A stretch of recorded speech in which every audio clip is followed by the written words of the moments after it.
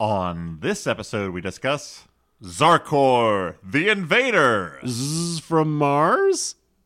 No, just the Invader. Oh, okay. Don't worry, we hadn't heard of it either.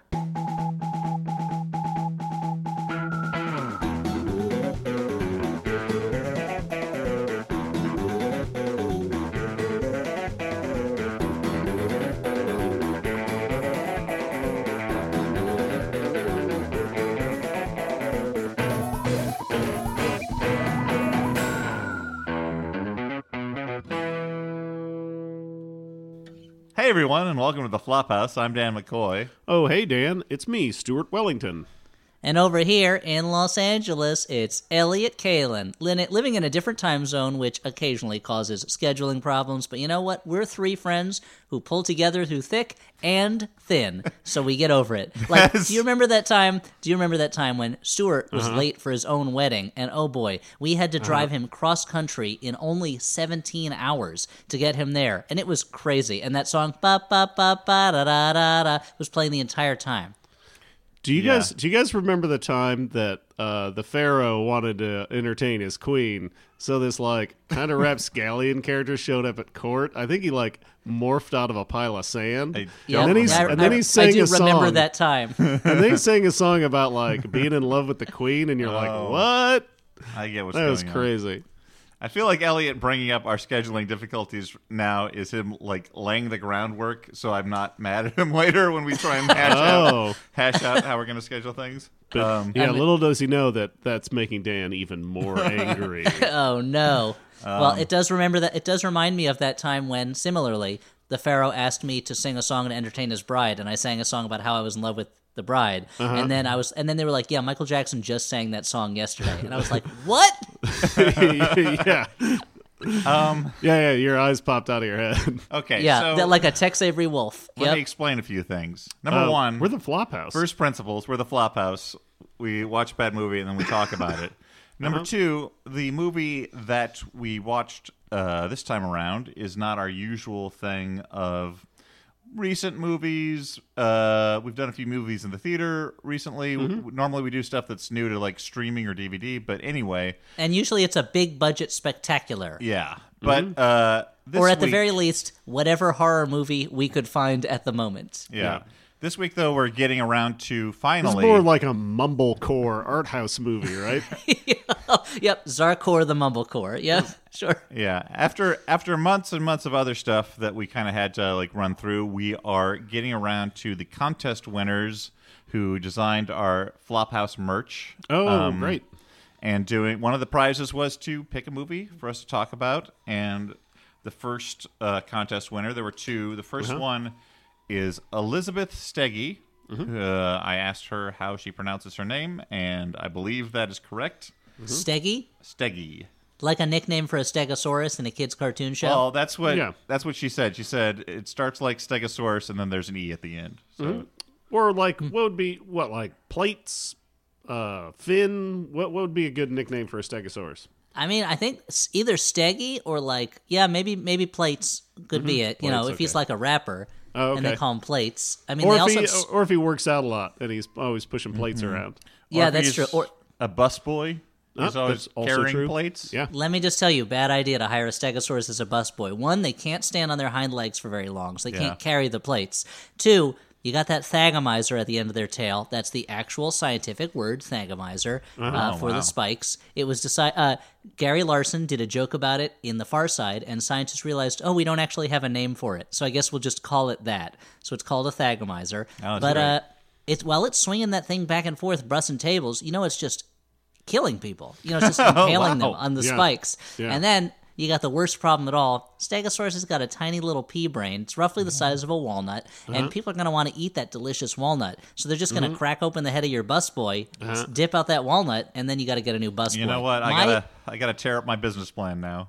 Yeah. Now here's another bad one to hire as a busboy. Tyrannosaurus Rex. Little bitty arms. Can't carry a lot of plates. I've never heard that. I always thought Tyrannosaurus Rexes were the ones with super big long arms. No, that's just that one Tyrannosaurus Rex that has the workout tapes that are called "Blast Your Itty Bitty Arms." Yep, blast. It's called, yep. Yeah, it's called Tommy T Rex Itty Bitty Arm Blaster. What if I got Theodore Rex to be my bus boy? Now, then you're just going to have a lot of shenanigans, Okay. and you're also going to have to deal with Whoopi Goldberg hanging around the restaurant.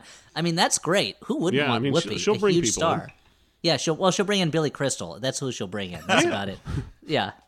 Guys, let me get to what I was going to say. Okay. Which is, I asked Elizabeth to contribute a few words saying why she chose, of all movies, this movie that no one has heard of, Zarkorr the Invader. Okay. And she said, Zarkorr is quite possibly my favorite B movie, and it's not one of the better-known ones, so I suppose I mostly just want to share it with others. I found it at a going-out-of-business sale for a video rental joint sometime around 2004. For me, it strikes that perfect balance of being overacted and dumb, cheaply made, etc., but with the occasional moments of brilliance and several aspects that are genuinely unique and interesting. It's funny, I would have thought that like rentals of Zarkorr would have saved the business, but I guess not. I don't know if you'll feel the same way, but I love how fucked up the alien race is, how terribly the protagonist reacts to suddenly needing to save the world. I think I would do a similar shit job of it, to be honest. How cryptozoology is apparently a thing, but cryptozoologists sure as fuck don't believe in aliens. And how thoroughly uncharismatic and awful the nerdy hacker character is. Also, it has a rad closing theme. Mm-hmm. I don't know. It's full moon features doing a kaiju flick. If nothing else, that's fairly unique. I hope you guys enjoy watching it. Oh boy, now, did we ever. Don't want to rush to the end. Stuart, were you excited when the Full Moon logo came up and you saw Charles Band's name in the opening credits? Yeah. I hopped up out of my chair and I started running in circles while lying on the ground. Yeah, the old whoop, whoop, whoop, and then you said, "Oh, what a good boy am I!" And I did it so fast that I bored a hole in the ground and I went to the center of the earth and I told the Magmen and they came back and watched the movie with me. Oh, did they like it? Not to jump to final judgments. How did the Magmen feel about it? Oh, they were kind of concerned about its portrayal of. Well, I don't want to talk about it. Okay, well, why don't we get into it? Zarkorr the Invader starts as many spine-tingling, terrifying movies begin, with 90 seconds of the plainest credits I've ever seen. Yep. It is just like they said, what is the cheapest font that we can get? Well, this is the font that comes with the video editing software you're going to use. Just give it to me. Great. Perfect. Yes, of course. We then go to Mount Aurora, California at 10:10 p.m. Did you just say Did you say California wrong? I don't think I did. Let's check the tape. We go to Mount Aurora, Kagalagalaga. You're right, Stuart. I did. On reviewing the tape, instead of saying California, I said Kagalagalaga, which is not the name of that state. And I should know I live here. Yeah. So you checked your driver's license right before saying that word. Just to make sure I was pronouncing it right, because California, it has the pronunciation on the license because this state is full of dumb people, as we know from 80s movies about the entertainment business. Broken down phonetically. Exactly. And broken down emotionally. Yeah. Dumb 80s movies like Less Than Zero and what? Beverly Hillbillies? And Sophie's Choice. Yeah, and other 80s movies like Children of a Lesser God, Howard's End, like your classic California movies, you know. So anyway, we're in California. It's 10:10 p.m. This will become important because the time is the same everywhere in the world, despite how time works in real life, as we'll see. And 10:10 p.m. is most exciting because it's the Tintin of times, if you pronounce it Dan McCoy way. Yeah, that's true. Now, Dan, did you think that Tintin, the cartoon boy, was that his name was just 1010 and he was a robot? No, I can read and understand words. And I'm not confused by that. And also, unlike, I guess, both of you guys. Are you guys talking about Tantan? Unlike, I guess, both of you, I can understand words via context clues. Like, I can think, like, oh, he's probably not thinking of the metal 10. He's thinking of the number 10. And so, like, I mean, homonyms do exist in the world, guys. Are you confused by those regularly in your? I worried that you would be listening to Love Shack, the hit song by the B-52s, and they'd say tin roof rusted, and you go 10 roofs. What kind of mansion is this? And they're all rusted. Better get to work. I would work. call that a shack. 10 roofs on a shack? Oh, boy. Anyway, it's Mount Aurora, California. It's 10:10 p.m., and a pack of blue-collar Joes witness an avalanche from which a monster emerges, which we later learn is the titular Zarkorr. And he's kind of like, how would you describe him? Like, he's like Godzilla, but he's got devil horns and not a lot of lower body movement, mainly just waist up. And you would kind of assume this from the movie, but if you do any research on the film, I guess they just sort of had these special effects and wrote a movie around them. Oh, that cool. seems. I mean, I don't know how you get that. I mean, the fact that the hero of the film and Zarkorr the monster almost never appear in the same scene, let alone on camera together. Zarkorr's kind of unsteady on his feet, which is understandable. There's fire and magma erupting behind him. And he just woke up. And it's true. Who knows how long he's been sleeping for. That's true. But he does manage to destroy a miniature gas station. Cut to Newark, New Jersey, 11:30 p.m. Yeah, we hover over the skyline of the sprawling cityscape of Newark, New Jersey. Not since the HBO production logo have I seen a miniature city created with such just love in every single bit of it, and yet it still looks like a tiny little miniature. I gotta say that this is one thing I appreciated about the movie, because like the movie does this transition where the camera is zooming through these miniatures to go into this guy's apartment window, and the movie could have been satisfied by just going out on the street and doing a static establishing shot of a building. Yeah. And no one would be any the wiser. Throw in no. Yeah, throw in the Seinfeld bass line right in there. Yeah. You got an intro. Yeah. The movie is like, no, we got to swoop through these skyscrapers. Dan, they want to get across the excitement, the enthusiasm, the exuberance of Newark, New Jersey, which is, it's the hottest city on the East Coast, as you know. And as a New Jersey boy, I was like, finally, Newark is getting its due. Small quibble, 11:30 p.m. at Newark, New Jersey is actually 2 hours before the events we just saw in California at 10:10 p.m. Again, this seems to exist in a world where there are no time zones, and it's the same time everywhere in the world, and that really threw me off. As we'll see as we go on, time it took you out of the proposition. movie.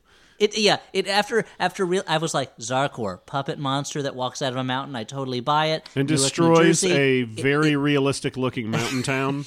Newark, New Jersey looks totally like a real miniature city. I am buying this. 11:30. Hold on a second. Hold on. I found the one plot hole in Zarkorr the Invader. And this is where we're introduced to our hero, right? Tommy, the postal worker who watches cartoons at night.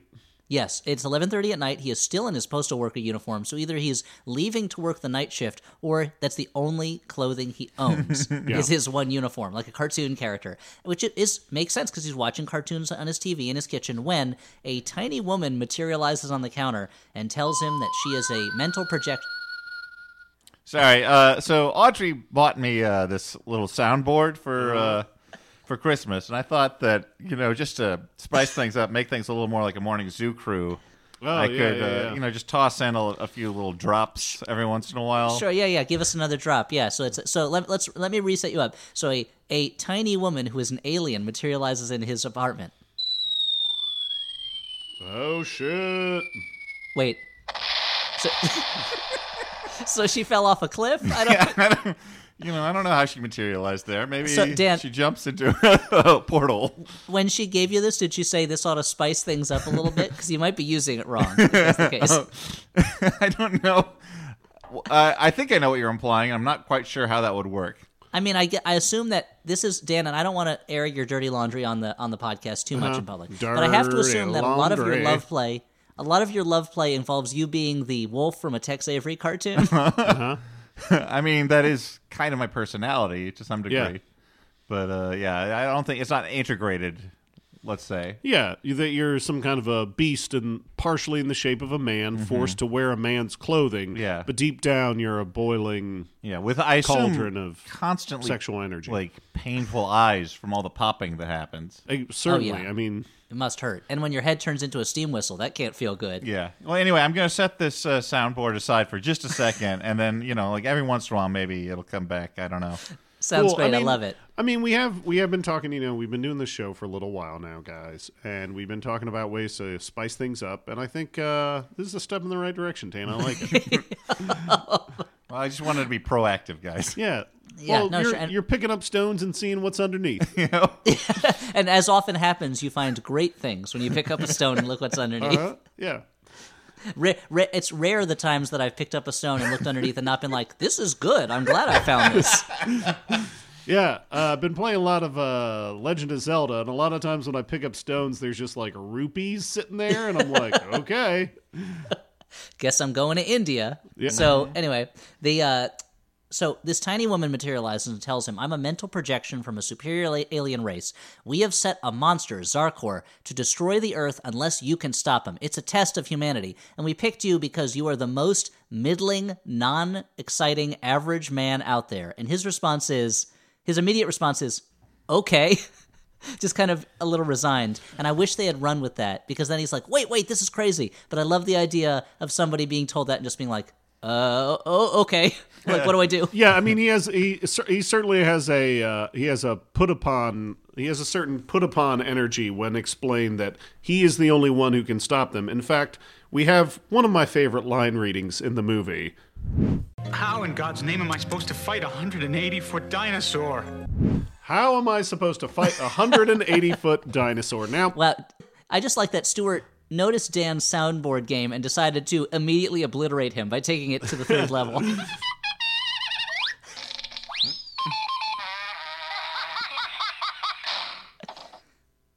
wow. Wait, was that one bite? He was saving that one for a big Slamoo moment. So this alien who is basically like if that alien that talks to Fred Flintstone was played by Amy Dolenz. Yeah, a great Gazoo character. Yeah. Or if you mix the Great Gazoo with Christina Applegate from Married with Children, and you get this character. Yeah, and there's a moment where he's like, "Why do you look the way you look?" And she's like, "Well, the alien intelligence is trying to come up with a form that you find the least intimidating." And I'm like, guys, if you think that a guy like him is not intimidated by young, scantily clad women, you are wrong, my friend. Very good point. Very good point. Although she is much of 3 society inches tall, ills, maybe that's the compensation. Yeah, you're right. So she can crawl. So that at night while he's sleeping, she can just crawl into his mouth and pull all his teeth out. That's pretty scary. Now, I want to What does she even need all those teeth for? That's a good question. Is she going to use it like it as an ottoman or something? Maybe she knows the monster from the first season of Channel Zero, and she's and she's trying to replenish his body. Yeah. She also tells him, she informs him also that life has no meaning and there's no life after death. That was great. I love that. Yeah. He accepts that pretty easily. Now, this notion of him being like the absolute mean human being, the middle of the road. By mean average. you mean average, not like ooh, Yeah. Yes. not like a bully. Well, he says he's the mean later. I should so I used that term, but I guess it was confusing. This notion That's of okay. him. No, I think that's his rap name, the Mean. Okay. But him being the most average person on Earth. Now, I feel like maybe I've seen this in science fiction before, this notion. I don't know where, though.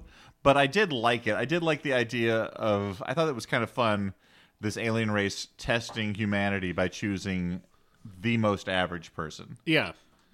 No, And it also, the way he behaves, if he is the most average, man, woof. well, I was like, holding humanity to a pretty low bar if this is the average, because his plan is to go kidnap somebody, basically. I love it. They turn on the news, and the news is interviewing a pretty cryptozoologist named Stephanie Martin, but the news anchor is not really interested in Stephanie's answers and keeps cutting her off. Yeah. Because she's bored by what she's saying. Whatever. And she's basically like, sorry, I missed it. What was that one, Dan? Sorry, I thought this was appropriate at that time. Whatever.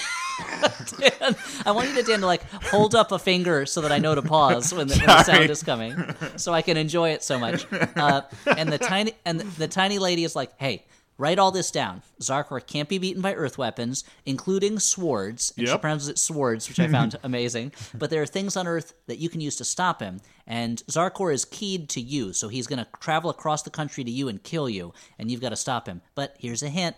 Zarkorr contains the key to his own destruction. And you better act fast, Tommy.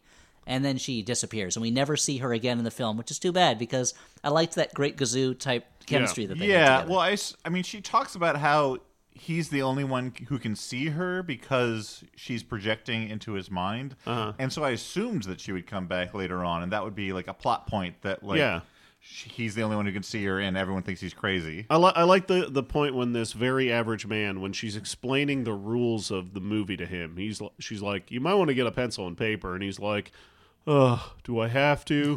How about I just use a tape recorder?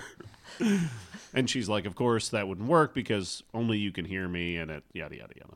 But she does not become part of his team of heroes that he assembles. So Zarkorr, meanwhile, in between most of the Tommy scenes is just footage of Zarkorr stomping around different towns, blowing up miniatures.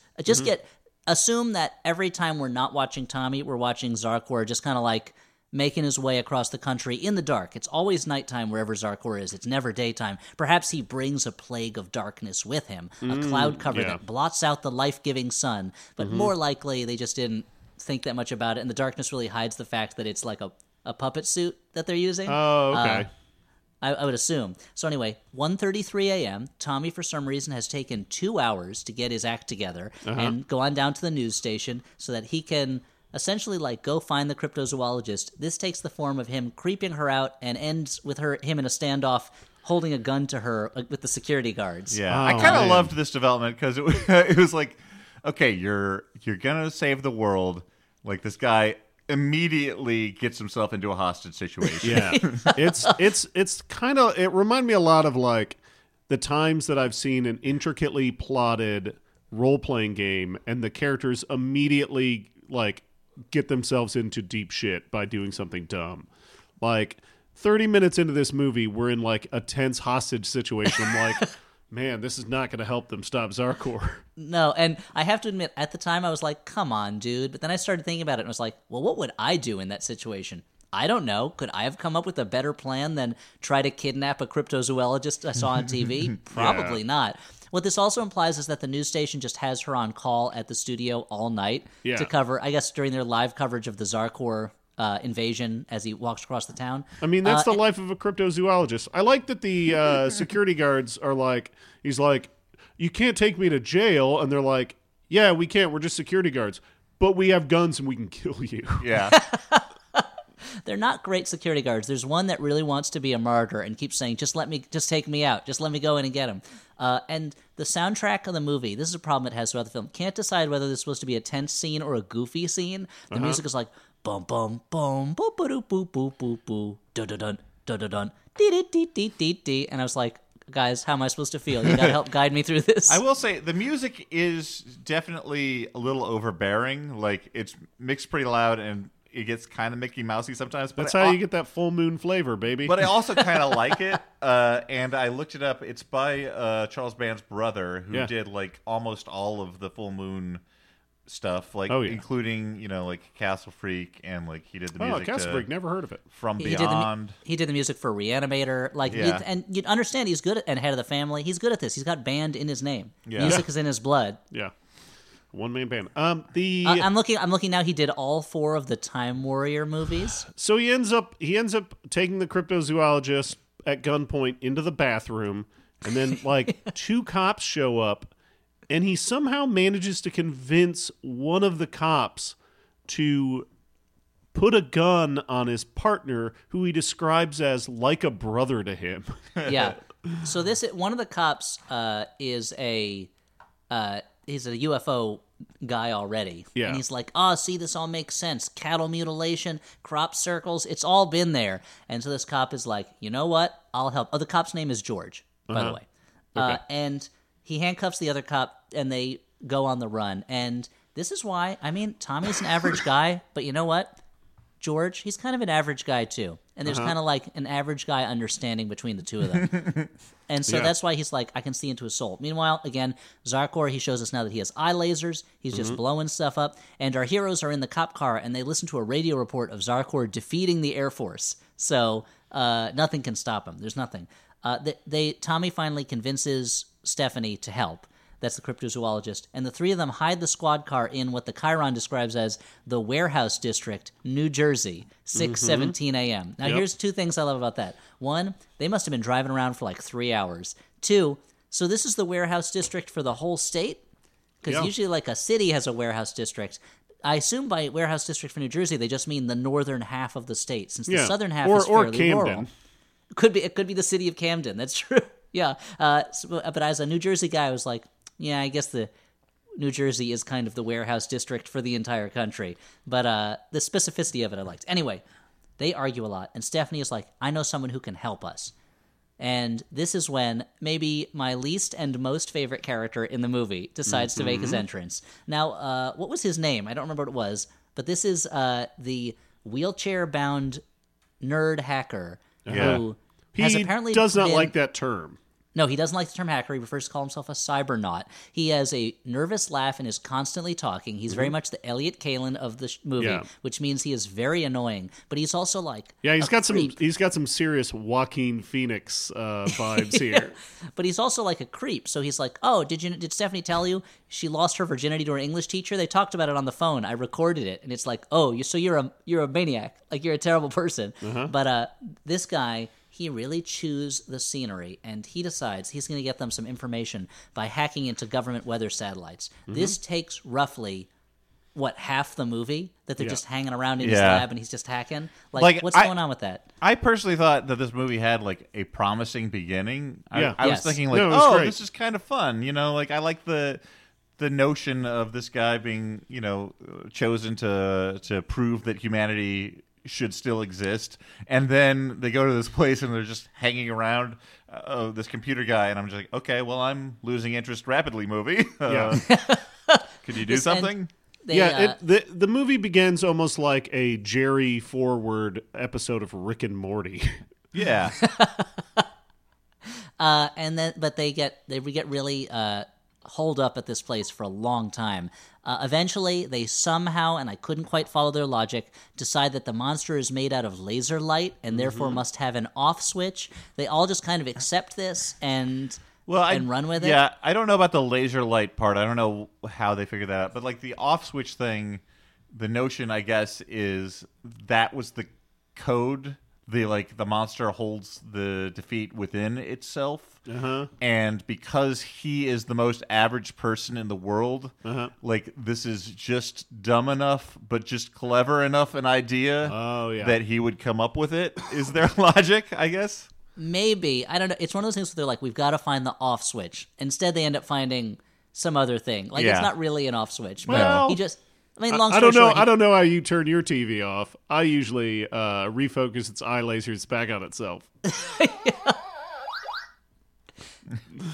I don't know if that was the most appropriate one. I mean, but you should probably save that for when Zarkorr gets defeated, which is pretty soon, because there's not a lot that happens in the movie. And the movie's only an hour and 15. It's that sweet 75-minute sweet spot. So anyway, there's a lot of mumbo-jumbo and radar hacking, and they find out we got to go to a small town in Arizona called Williston, Arizona. They fly there because despite the monster on the loose destroying the country, there are still regular flights from Newark to Arizona to Phoenix, or where was it, Phoenix that they went to, and then they had a rental car or something. Yep. It's infrastructure is still working fine.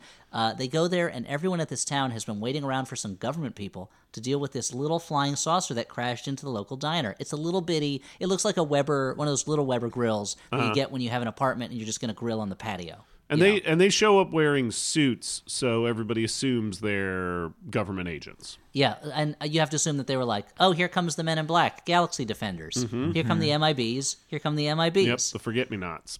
Yeah, exactly. I liked this too. The notion that this whole town was like when they showed up, and like finally, like they'd been expecting them, but it's a case of mistaken identity. That was kind of they're wearing suits now because the nerd goes, hey, while I'm looking up this stuff, go take them to get some clothes since it's you, a mailman, and a police officer, and you're not going to get too far in those uniforms. And they had the opportunity for a shopping montage, and they did not take it. Yeah. And I am very disappointed.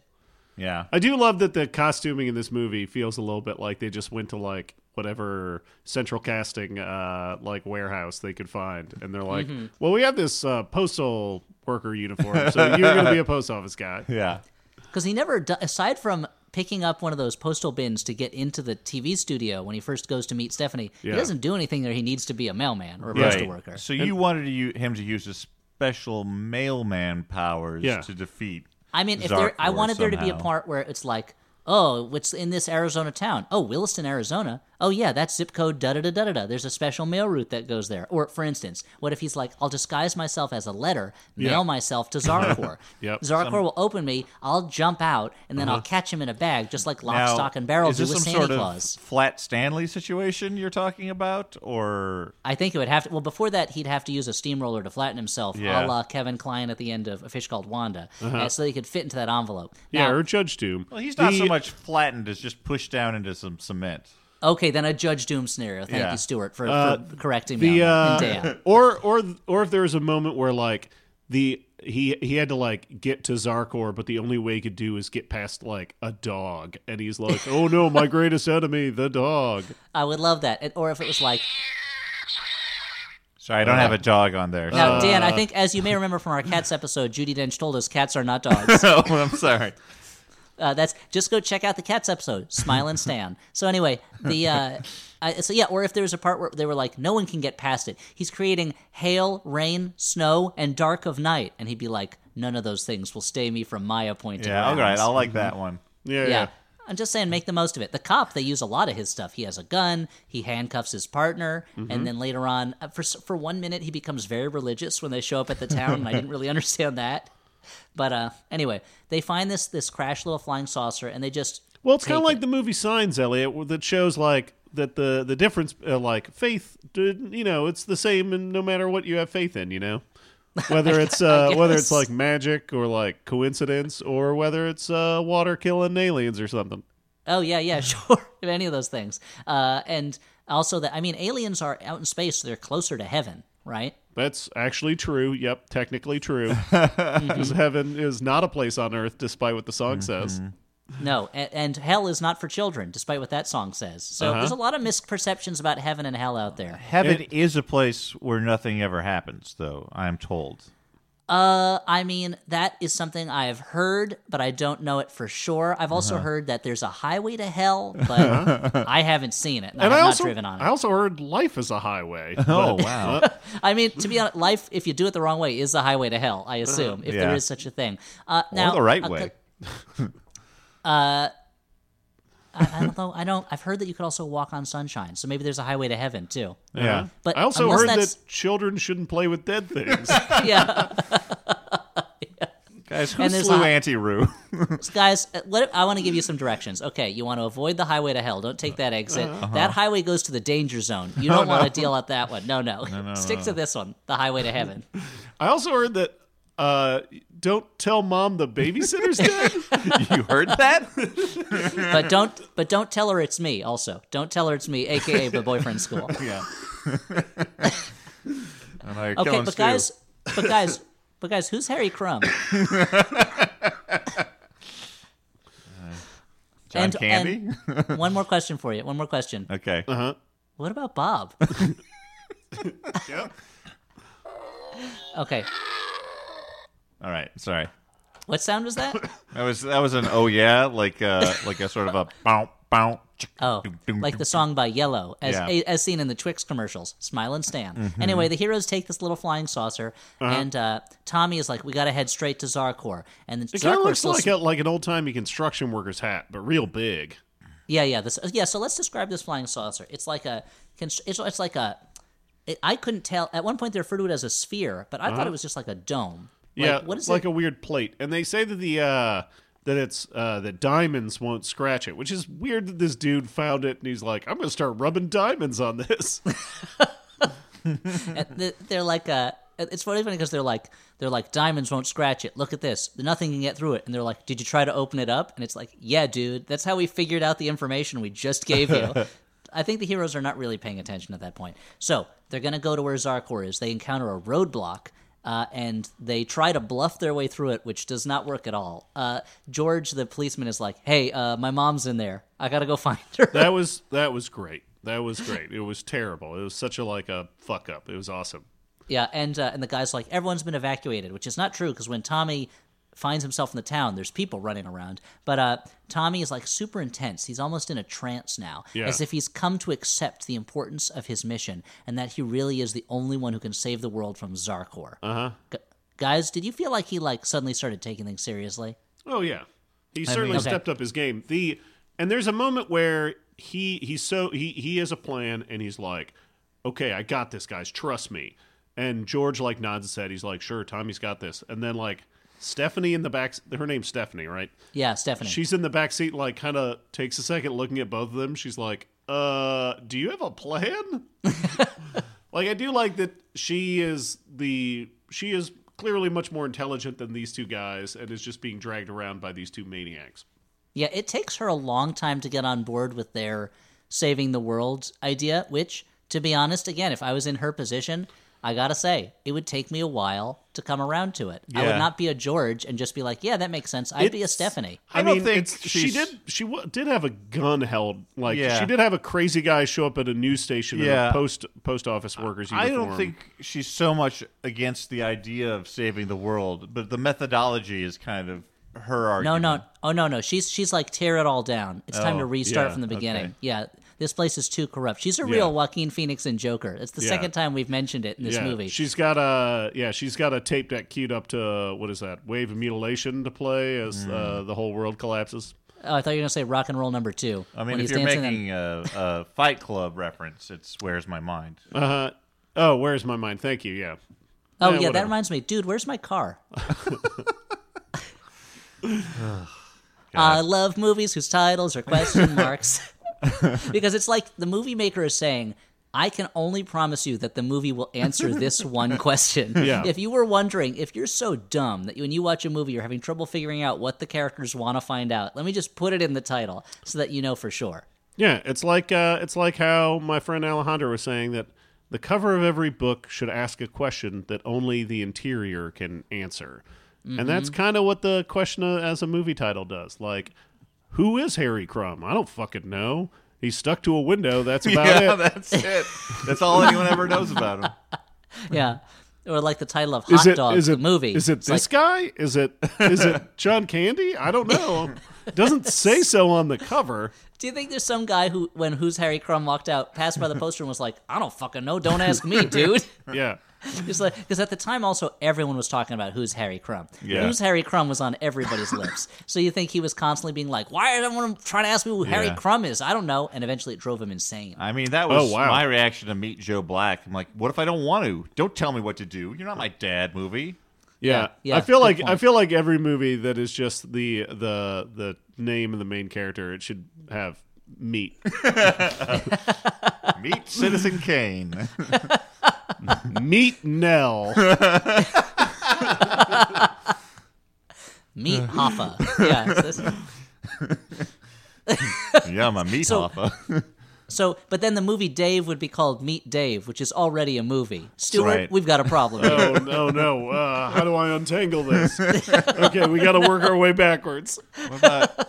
Yeah, if you call it Meet Dave, you're just saying, like, you got to meet the movie. Like, you're holding up a DVD. Like, Meet Dave. But wait, a movie's not a person, right? Yeah. So we can't do that. No. But there are some movies that have the name of a person. Yeah. Oh, I'm so confused. Oh, man. And so you'd have a movie called Meet Aaron Brockovich, which makes sense. Uh-huh. And then what about a movie called, like, what if it was, like, Meet Zorro? And you'd be like, wait, but Zorro... He's a guy, but he's not he's a fictional character. But what if it was a movie that was called Meat, and the movie's about meat? Or Meat Midnight Meat Train, and you're like, oh my god, I don't know. Wait, I gotta get. We're running into that homonym problem I was talking about before. I gotta go meet this train at midnight. Like I'm gonna be sleeping. Yeah, I'm busy feeling Minnesota right now. I can't do that. What a dumb name. Okay, guys, long story short. Actually, very short story, a little bit shorter, because the movie is not very long. Tommy just drives through this roadblock. After his friends get out of the car, he runs into town, and the monster shoots his lasers at him. He holds up the saucer like Jason with his shield. No, not Jason, I'm sorry, like Perseus with his shield. With, like, Perseus reflecting the eye beams of Medusa. He reflects Zarkorr's eye lasers back on him. Zarkorr is destroyed. And Tommy wakes up in a hospital. Wait, what was that? Sorry, hold on. It says goal. Oh. Just because his aim was so good. This. All right, hold on. This bit is over, except for I do have to before I retire it. There's a sound effect that's listed as twaddle, and I just got to see what that is. So hold on.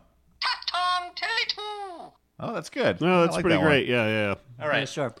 So that's that. Dan's making a note on the device. He's writing "use only for love play." Okay.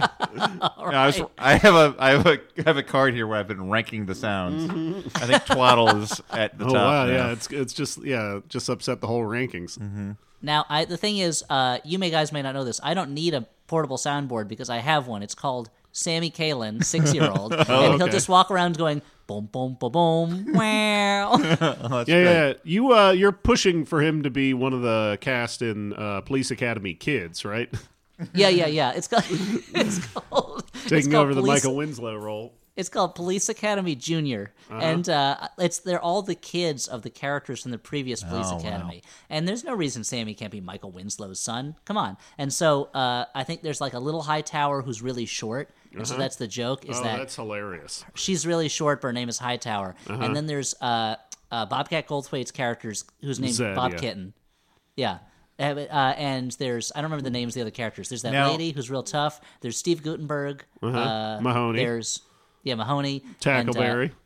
So Tackleberry, their kid is like he doesn't like guns. Yeah, he's a pacifist. No, hates guns and is really into collectible card games, and is always like, and also apps with in-app purchases. So Tackleberry is like, I can't afford this on a policeman's salary. You're buying all this Minecraft stuff in the app, and he's like, whatever. It's not real money. He's like, yes, it is real money. This is terrifying. Now, Elliot, I want to just rewind a moment though. Now, this Hightower child, you said the thing is that she's really short. Yeah. Now, is it particularly funny that a child is small? Because it is my experience that most children are actually short. That's naturally. a good point. Well, that is fair that children are naturally shorter than adults. Yes. But there's also height height's not binary. Height is a very fluid. Right. So you're saying that this child can be as small as like the character in this movie. The alien intelligence, maybe. I mean, children can be as small as a single cell really early on when they're just starting. Yeah. Apparently, according to some online resource, my friend's child is about the size of a chinchilla growing inside of her stomach. Not as soft though. If you touch that growing baby, it would be real icky sticky and not at all soft like a chinchilla. Cool. Thank you for warning me. I was about to. Yeah, I don't know much about children. I just know, as Stuart said earlier, they shouldn't play with dead things. Yep. I mean, that kind of goes for everybody, right? Yeah. Well, morticians? Yeah. If people weren't playing with dead things, we would have like all of our medical advancements in human history. Think about it. Depends on what play is defined as. Yeah. See, I would call that work, but I guess if you love your job, you never work a day in your life. So. So there's some mortician who's like Victor Frankenstein story. There's some mortician who has an assistant, and the new body comes in and he goes, "It's playtime," and the assistant is like, "I want to work somewhere else." Yeah. So he's like, "I thought this was just a job where I got to eat sandwiches."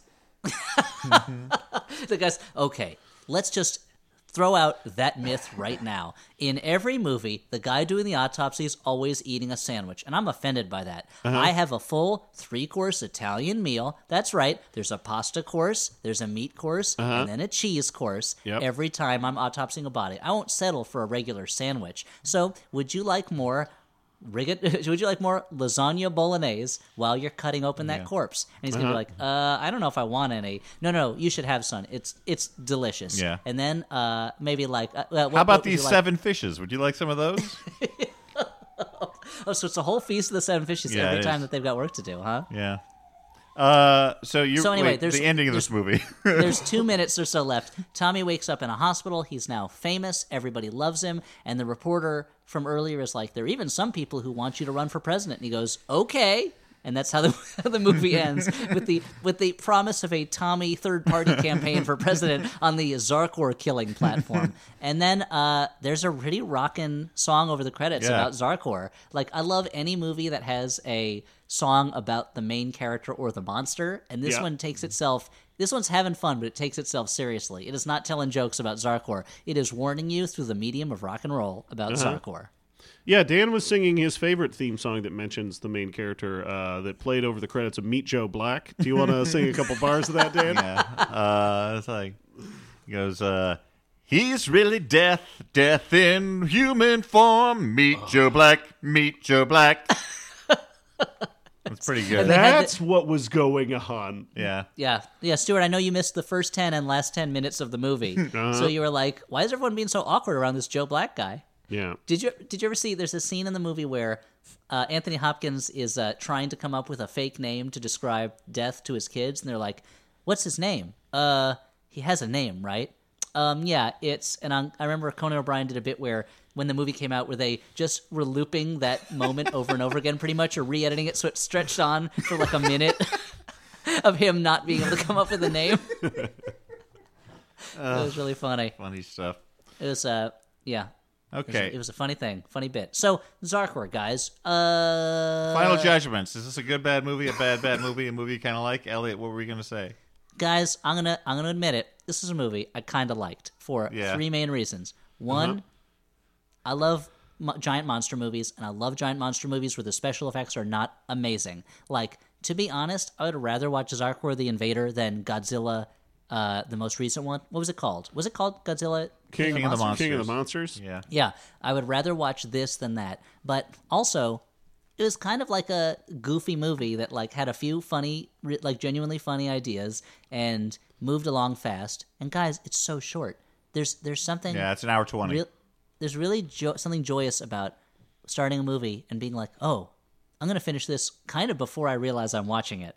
Yeah. But I feel like that's why I was so excited when I'm like, we're half an hour into this 75-minute movie, and they're still in a hostage situation in a TV station. Yeah. So I feel like they knew exactly what kind of movie they were making, and they made it, and I enjoyed it. But what did you guys think? Yeah, what do you think, Steve? Yeah, I'm kind of in the same boat. I might lean more toward like a good, bad movie. I think it's fun to watch with people. I mean, I had fun watching it by myself, but if you're comfortable with yourself, like you can have a good time just by yourself. You know what I mean, Dan? I have a good time by myself all the time. Oh, awesome. Dan. Wait a minute. Dan. So no, I'm with Stuart in that I think it's kind of between a movie kind of good, bad. However, I don't know. I really wished I had been watching it with other people. As it was, at an hour 20, I was kind of like, okay, this could be half as long because the middle sags a lot. I would say, like, it's not streaming for free anywhere. I had to pay to rent it, and I wouldn't necessarily recommend anyone do that. But no, I agree. I don't think it is worth. It might be a bunch of pals to kick in 5 cents to each. I mean, I think it's streaming for free on the Full Moon Video app. Oh, okay. So if you're already subscribed to Full Moon Video, then there you go. then Stuart wants to be your friend. Go on. Cool. Guys. So that was final judgments. There are worse things you could put in your eyeballs and your ear holes than this movie. Like needles. Yeah. That goes without saying, Dan. Why would you even suggest that? I didn't suggest it. You suggested it. I was talking about, like, I don't know, other movies. What about those weird little, like, candles that you burn to burn off all your earwax? Candles? What about those? I mean, don't put them in your eyes. You don't have eye wax. That's crazy. Don't talk to me about what I have. That's okay. Fair point. Sorry, Dan. I didn't mean to judge. Maybe your eyes are full of wax.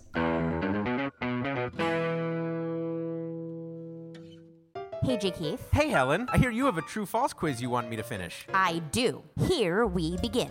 We host a trivia game show podcast on the Max Fun Network called Go Fact Yourself. True. Correct. Correct. The show is all about celebrity guests answering trivia questions about things J. Keith enjoys. False. We sometimes don't talk about baseball or cats. Thank God.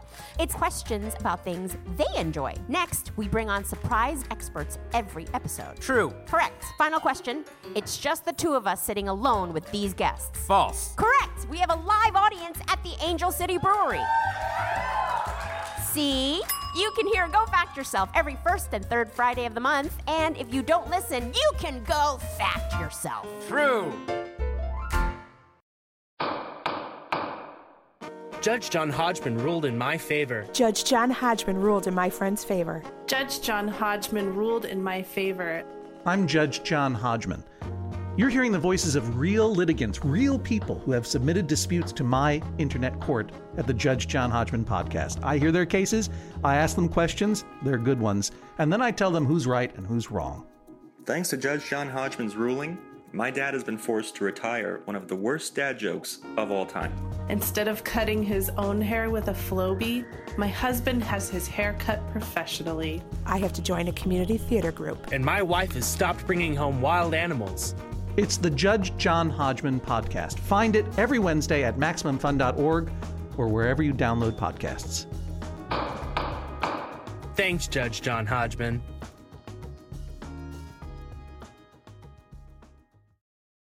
Let's move on to our sponsor this week. Now, of course, the Flophouse is largely sponsored in part by listeners like you, and in March, the Max Fun Drive will be coming up, but we don't need to talk about that just yet. It is also sponsored in part by Squarespace. Squarespace. Which is a company that allows you to make websites. Well, it doesn't allow you to make websites. You can make a website no matter what. You don't need Squarespace's permission, man. Get off my back, Squarespace. Yeah, it will help you. It will assist you in the making of a website. If you are not a programmer, if you do not know HTML, this is a very convenient way of doing it. It'll allow you to blog or publish content, sell products and services of all kinds, and much, much more by giving you beautiful, customizable templates created by world-class designers. Everything optimized for mobile right out of the box. A lot of people are going to be looking at your website on an iPhone or other smartphone. I'm sorry for you shilling for Apple. Any phone. Yeah, any kind of phone. Website to look good. Not a burner phone though, right? No, or a rotary phone. Yeah, but or you said smartphone. Yeah. Hopefully not one of those exploding Samsungs either. Not a exploding Samsung. But it's a new way. Dan, it sounds like you're still talking down Apple's rivals when you're talking about one of those exploding Samsungs. So maybe don't mention brands of phones. Yeah, well, anyway, it's a new way to buy domains. Choose from over 200 extensions, free and secure hosting. Go to squarespace.com/flop for a free trial, and when you're ready to launch, use the offer code FLOP to save 10% off your first purchase of a website or domain. Now, Dan, I had an idea for a website, and I was wondering if Squarespace could help me. Probably, but I'm not going to listen because I got to go pee. You talk about it.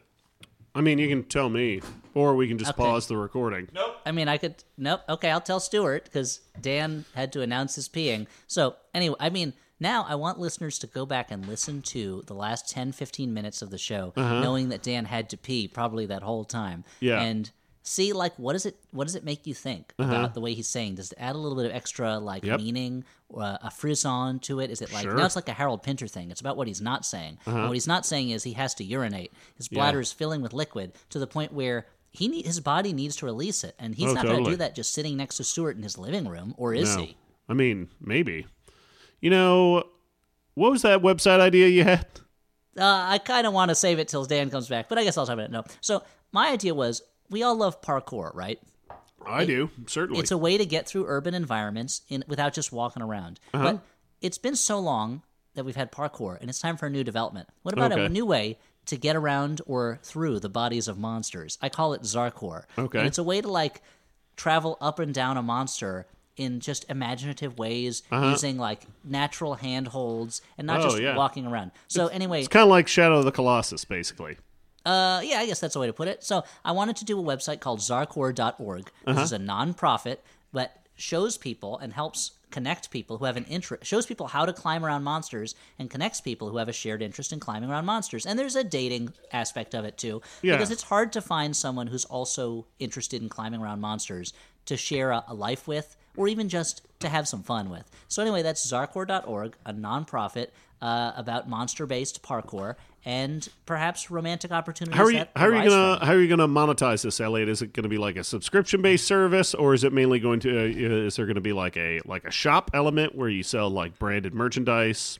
Now, again, it is a nonprofit, so everything we make gets poured right back into mapping monsters and coming up with new ways to get around them and climb up or through them or over them. But we would make money. We would sell branded merchandise, and we'd also have like a donor page. We'll, of course, be reaching out to corporate sponsors and grants from places like the Ford Foundation to make sure that we can get that money together, because there's a whole world of monsters that need climbing on out there. And there's a whole world of lonely people who like climbing on monsters who need to be connected. Whether that's for a casual encounter or something a little more formal. There's no strings attached when you're climbing a monster. Unless you have a string attached to the monster while you're climbing.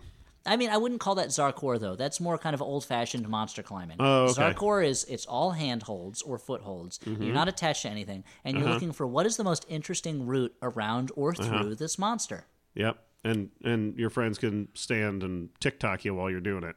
Oh, for sure. We have another app that you shoot videos with called Zigzag, and it's for monster climbing, but it's these little videos that you make. Sure. Yeah. Okay, well, I'm back, so let's move on. Hey, we're doing a live show in Toronto on April 18th. Wow. It's part of the What the Film Festival. And we're going to be putting up a ticket link on our website, flophousepodcast.com/events. Right, Dan? We will. Yes, I will get on that the moment I remember to do so. And a little closer to the... hopefully very soon. And a little closer to the actual event, we will announce the movie that we are going to be reviewing for that show, either on Twitter, well, probably on Twitter and on Facebook, something like that. Yeah, and on this very show, likely. Oh, most likely. I'd also like to take a moment and plug a friend's business. This Toronto show was helped in part by my friend's travel agency. It's a small travel agency called Huckleberry Travel. They've been friends of the show for a while, and they've certainly helped with my and Dan's travel. We went on an Alaska cruise together, Stuart and I and some others. And they did such a hands-on travel agent job. They actually came along on the cruise with us. Now, they won't do that, I think, for you, the listener. Maybe. I don't know. Maybe if your trip's super badass. So, yeah, check out huckleberrytravel.com. Once a friend of mine and I went on a trip on a log raft down the Mississippi River, and they really helped us with it. Huckleberry Travel. And of course, we're gonna try and we hope to do a ton more live shows this coming year. We're not a ton. Well, no, not a ton, but 2,000 pounds worth of live shows. We're working with our booking agent to arrange a lot more shows, so we may be coming near you. Who knows? But I would also say, if you manage or own a venue and you'd be interested in us coming by, why not reach out to us? Yeah. Either through our website or on Twitter or through our Facebook page, and let us know if you think you would have interest in having the Flophouse come to your venue. We'd love to get a sense of what's out there. But where we'll be for sure is in Toronto, April 18th at the What the Film Fest. Yeah, no Texas Chainsaw Massacres, please. Don't invite us to do a show and then murder us. Oh, man. Or invite us to do a show, and it turns out it's like a weird, gross town that has a roller coaster that strips the flesh off of people's bones. We do not need that. That actually sounds pretty good. Stuart, was Leatherface inviting that van of kids to do a show? Was that what was happening in Yeah. That's his brother is the one who kind of invites him when he gets in the back of the thing and starts acting all bonkers. Yeah. The hitchhiker, eventually named Chop Top. Yeah. Okay. Now, actually, I'm sure. I guess you guys don't realize that movie was the first South by Southwest. Okay. That was the first South by Southwest festival. Was a van full of kids getting killed by Leatherface. Oh wow! Well, not all the kids got killed. One got away. That's true. One got away, and she was like, "I went to this amazing festival," and that's just word of mouth. That's YOLO. Unless, still better than the Fire Festival. Weird. Yeah. Now, unless there are any more objections from the floor, I'm going to move on to letters. Oh, letter bag. Letters from listeners like you. This first letter is from Brendan, last name withheld, who says, "Good afternoon, Flopsters. I recently attended the Judge John Hodgman." It is the afternoon. How did he know? Who knows? Who's his source? He could be outside the apartment right now. Yeah, he's standing over Dan's shoulder, threatening to chop off his head if he stops podcasting, the way Robert Howard claimed Conan would do. Okay. Wait, if Robert... So Conan was a big podcast fan? Yeah, because Robert Howard did a podcast with his buddy H.P. Lovecraft. They would Skype. All right, I was taking that moment to put some chapstick on. Okay. Yeah. Dan, we don't need to know these things. Dan, we didn't need to know about the peeing. We didn't need to know about the chapstick. Remember the time you opened a package during the episode? That was your life. That was content for the episode. It's all hot content. People were amused that there was a water pick inside. I firmly believe that.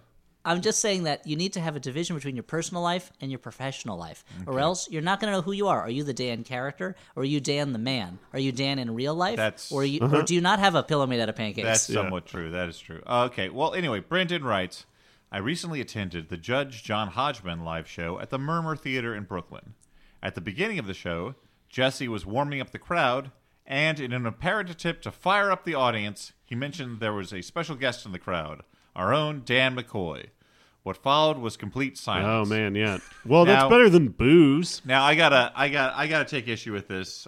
There was, I would call it a smattering of applause. Yeah. It was like when we went to that Stuff You Should Know at the Bell House. Yeah. And I was trying to sneak out of there, and then Chuck was like, "Yeah, and if you come by after, Stuart and Dan of the Flophouse will be around." And I'm like, "God damn it!" No one clapped. Yeah, no, there was some. There were a few people who recognized the Flophouse and were cheering.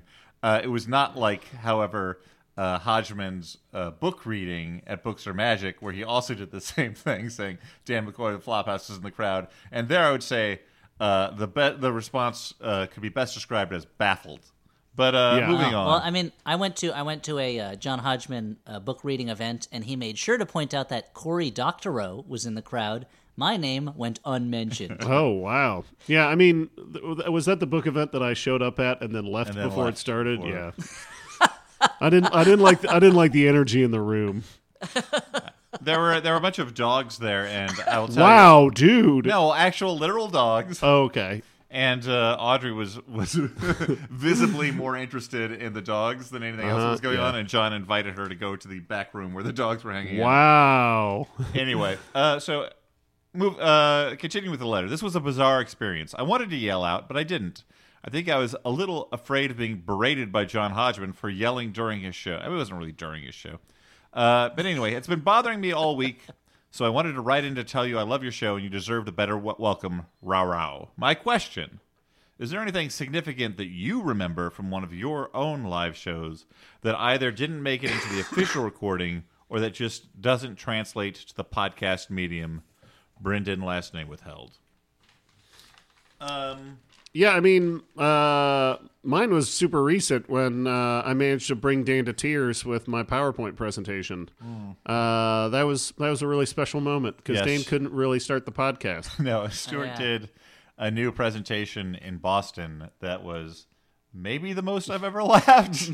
It was very magical. That was I kind of wish we had stopped the show right there and just told the audience to leave because that was the highlight. Yeah. I mean, I was running around ripping people's eyes out of their heads because I didn't want them to have to look at anything else afterwards. But I would not. The cops got mad at me. There's nothing that's coming. I know that there's good stuff that happens beforehand that people don't get to hear. The only thing that's coming to mind is like visual stuff. Like often when Elliot is singing his songs, that is the cue for Stuart or I or both of us to leave the stage and go get beers. Or I've seen you lie down on the stage as if I've murdered you with my music. Yeah. Dan climbed under the table once. Yeah, a lot of visual humor. Yeah, but it's not like an Iron Maiden concert where we're coming out in different costumes, or there's like a big like Eddie that comes out and we have to fight him off. Well, there was that one time where the stage had a giant Eddie hand, and I climbed up, and the hand like lifted me up into the sky, and people were losing their minds. I mean, that was when we were performing in Rio before 200,000 people. Yeah. Speaking of costumes, I mean, not to suggest that Stuart's clothes are a costume, but people are missing the amazing shirts and cardigans that Stuart often wears. Yeah, I mean, I have to. Dan and Elliot dress so nice. I have to bring my own flavor. Yeah, sure. So I guess the thing that mostly people miss is they don't get to see our presentations. But they should just start coming to shows, and capture the magic. Should we do more that's special for the shows? Perhaps even have an animal on stage with us? Perhaps some kind of, dare I say, house alligator? A new character. I think we could do it. We shouldn't bring a cat due to allergies. Yeah. And the fact that I think a cat would not like it. And there'd be pee. Even probably. Archie Preps, the most laid-back cat I've ever encountered, would probably panic in a audience full of people. Yeah. Dan, that sounds like a Disney movie from the 60s, Archie the laid-back cat. I would love it. Let's make it. Let's go back in time. Let's make it. This next letter is from Rusty, last name withheld. Not my best friend from growing up. Rusty Shackelford, the pseudonym from King of the Hill. Okay. Rusty writes, Flophouse Crew. I relatively recently found your podcast back in July and have been voraciously consuming your content. And I just wanted you guys to know I regard each of you as avatars of my own psyche in a way. Interesting. Elliot is the superego with his hyper-cerebral and historical film appreciation. Stuart is the id, as he shares my love of Brian Yuzna and other goopy, gory, and insane horror cinema. And Dan, the superego, who acts as a middle ground, being both a huge pervert and an intellectual in his own right, who maintains order in the Flophouse. I don't mean to split too many hairs, but that's two superegos. Yeah, I was just thinking about that. One of us has to be the ego, and the other one the superego. You know what, Dan? I'll take ego. That's fine. I'll be a living planet with a beard made out of moss. Oh man. Okay. Yeah, I don't know which one. I'm reading it here. I don't know which one he meant for which person. Maybe one of them he meant is like a really good ego. Yeah. Now the sweet question. What Dungeons and Dragons class and alignment do you feel best represent you? I would postulate Dan is the pensive half-elf ranger who wears the scars of his past proudly and has a badass cat companion. Stuart is the hale and hearty dwarven cleric, worshipping some kind of dwarven party god. Sure, yeah. I know there's one. It's in the 3.5 edition book, Races of Stone. But I got rid of that book because I thought it was mostly useless to me. That's a side. I mean, I feel like most books are basically useless. What? Elliot, of course. Now there's movies and books on tape. Okay.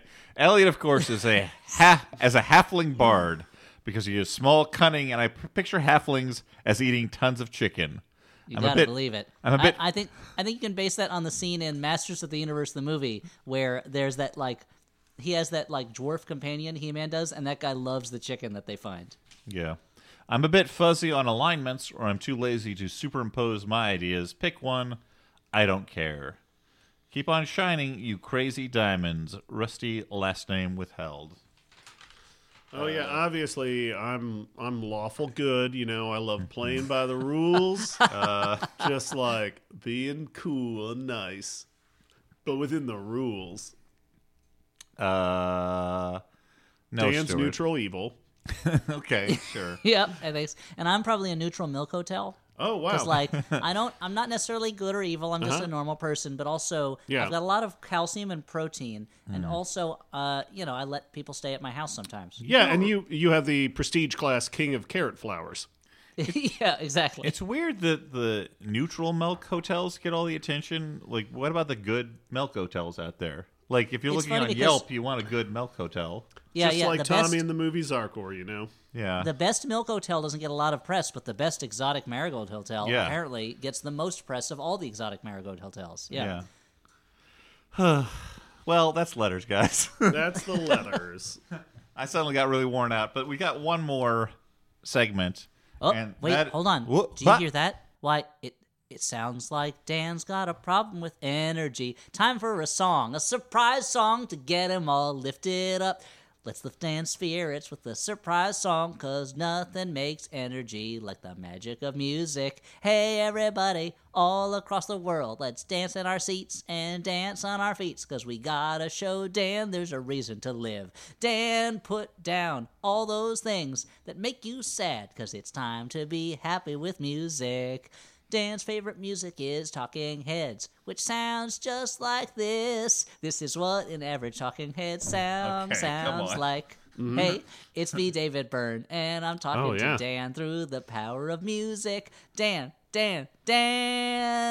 are you feeling the power, feeling the magic, feeling the notes, and feeling the lyrics? Do you have the energy of the old spirits in your body right now? That's me, David Byrne, saying, well, Dan, do ya? Do ya? Do ya? Yes or no? Can you sleep on it? baby, can you sleep on it? That's right, it's me, Meatloaf, another guy who is singing to Dan. I'm also a popular foodstuff, but don't eat me, because that would be the end of my time as a music superstar. Hey, David Byrne, does it ever feel good to not be named after a food? No, Meatloaf, this is me, David Byrne, now saying I've always envied that you are also a food. So, Dan, I think it's clear that it's time for us to continue. Newly revitalized, newly re-energized, newly reaching up to the skies for the last segment of the Flophouse with Dan and Stuart and Elliot. All right. David Byrne may not be a foodstuff, but he is something that can happen to foodstuffs. Yeah, that's true. That's very true. Get it? Yeah, I do. Stuart, this is David Byrne again, and you've given me a new lease on life. I finally know what it's like to be happy. Dan, take that as an inspiration. Let's go into this recommendation with maximum energy. Okay, so I'll go first. I'm going to recommend two movies at once because I feel like they are pretty linked, actually, in style. They're Ghostbusters and Ghostbusters 2. No, they're not. They're not actually related in any other way that I saw them very close to one another. But they reminded me of one another. I watched a movie called VHS, and I watched Greener Grass, and both of them are kind of. They're movies that have a narrative, but also feel very much like sketch comedy movies. VHS is a movie that is kind of found footagey. It's about a kid who gets a camcorder and he records snippets of his own life while you see in the background his parents' marriage is dissolving. But it also then he uses the camcorder to record a bunch of snippets of late night TV, and this all occurs. It's a period piece. It occurs in the 80s, and I found it very. It spoke to me because I was that kid. I saved up a bunch of money from a paper route, and I bought a camcorder and filmed a bunch of stuff. And I also, of course, snuck out and stayed up late and watched late night television. Yeah, and there's a lot of stuff in the movie. I get it, dude. You're a bad boy. Yes.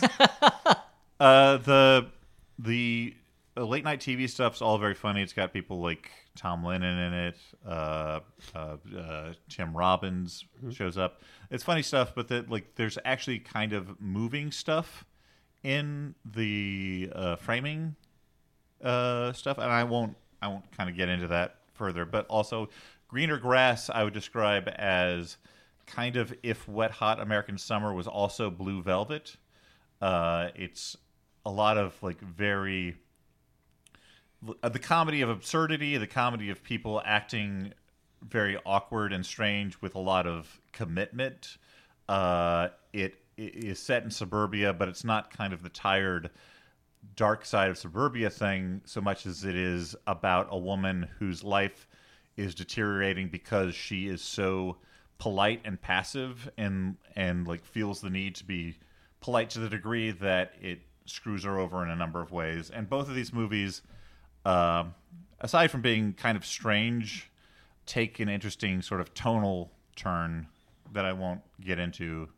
But I liked them both. Stuart.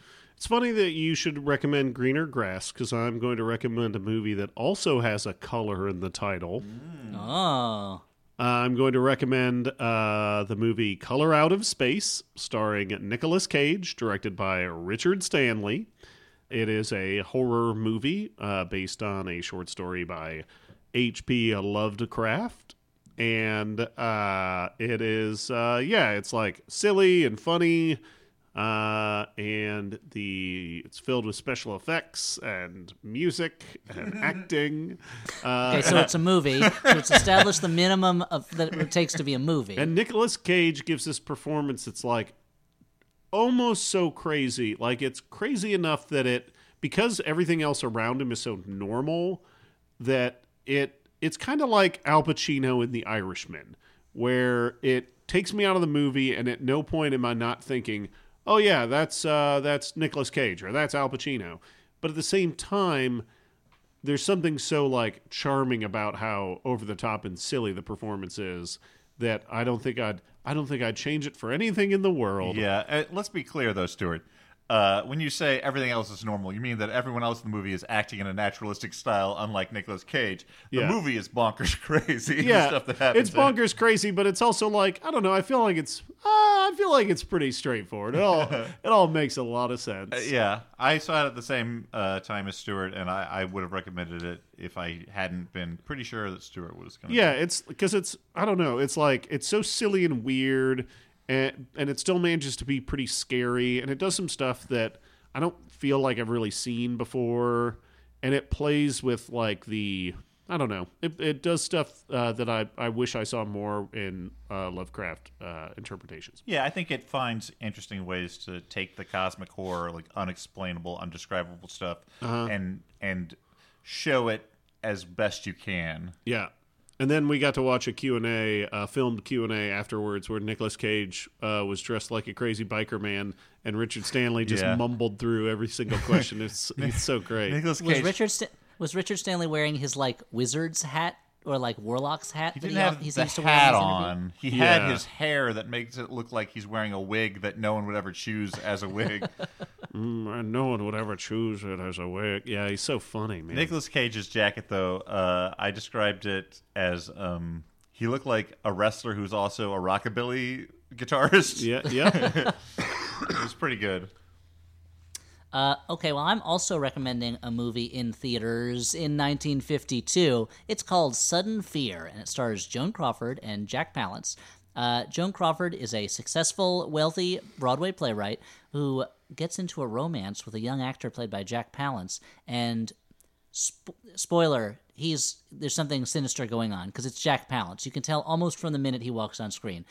Gloria Graham is in it too, playing the kind of character Gloria Graham plays, a kind of like sneaky, conniving lady, and it is this kind of interesting combination of a film noir and a woman's melodrama. There's a lot of like Joan Crawford being in the throes of love and then falling from those heights into kind of passionate sadness and tears, but there are also some genuinely like very tense and very creepy noirish scenes, and there's a moment involving a wind-up metal dog that I didn't expect to see on screen, but I found very eerie and strange. But anyway, it's called Sudden Fear, and it's from 1952, and it's available on the Canopy app, if you can get that through your local library. And I thought it was one of these movies where I was like, how have I never heard of or seen anything about this movie before? Because I found it super entertaining and really well made, and everyone in it is great. So that's Sudden Fear, starring Joan Crawford. Excellent, guys. Excellent. Did a great job. Stuart, I you did a great job. I want to know more about this wound up metal dog, you know?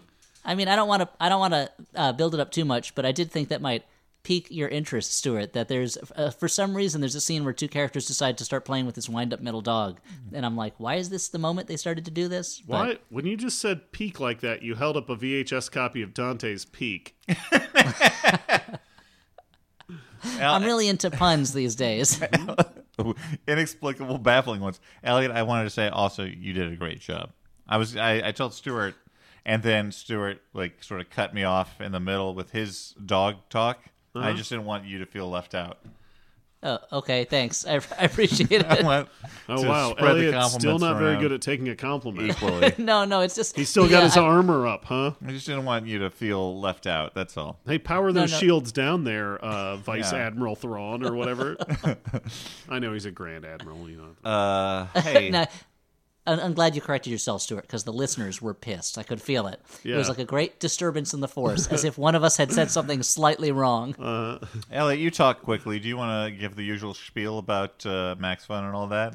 And I'm also Jewish, so it's okay for me to give a spiel, whereas if one of you guys did it, it might be a little, I don't know, kind of like appropriating another culture. Hey, everybody, we're a member of the Maximum Fun Podcast Network, and there's a lot of great shows in the Maximum Fun Network. I would recommend you don't just stop with us. You go on and listen to one of the other ones. There's a lot of great ones about movies. There's a lot of great interview podcasts. There's a lot of great ones about TV. There's one about work processes. Come on, just try some other Maximum Fun podcasts. There's advice shows. There's all sorts of stuff. There's great podcasts on there. Go to MaximumFun.org to look at them. Also, if you like this podcast, hey, why not say something nice about us on iTunes? Review us there. Review us anywhere you see podcast reviews. Tell people about us. Tweet about us. Instagram about us. Send letters to your grandma about us. Write a postcard so the mailman can see it, because they read those postcards. If you're in the media, say something about us on a bigger platform. We've been around for 12 years now, so it's hard to get people excited about publicity. But yeah, you heard all those fucking great drops Dan was doing. Yeah. Don't wait to talk about us when one of us dies or all of us in some kind of freak accident. Mm-hmm. Talk about us now while we're still alive. I mean, it's at least going to look like an accident. And also, you mentioned the network, and we also mentioned that the episode today, the movie, was chosen by a contest winner who designed merch, and that merch is available for purchase at MaximumFun.org, right? Yes, and unless something drastic happens that forces us to change our plans, we will be doing the next contest winner next episode. So look forward to that. And then after that, we'll go back to the big budget Hollywood spectaculars that you're used to. But hey, it's fun to do these lesser known movies too. So that's the Flophouse on Maximum Fun. Our editor is Jordan Cowling, and for the Flophouse, you are, what was your name again? Dan McCoy. And the other guy, who are you? I'm Stuart Wellington. And who am I? You're Elliot Kalin. Oh, that's right. Good night, everybody. Good night.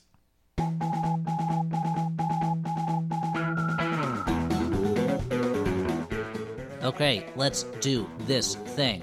Okay. And Jordan, I know that was not as funny a usual pre-start as we usually have. I apologize.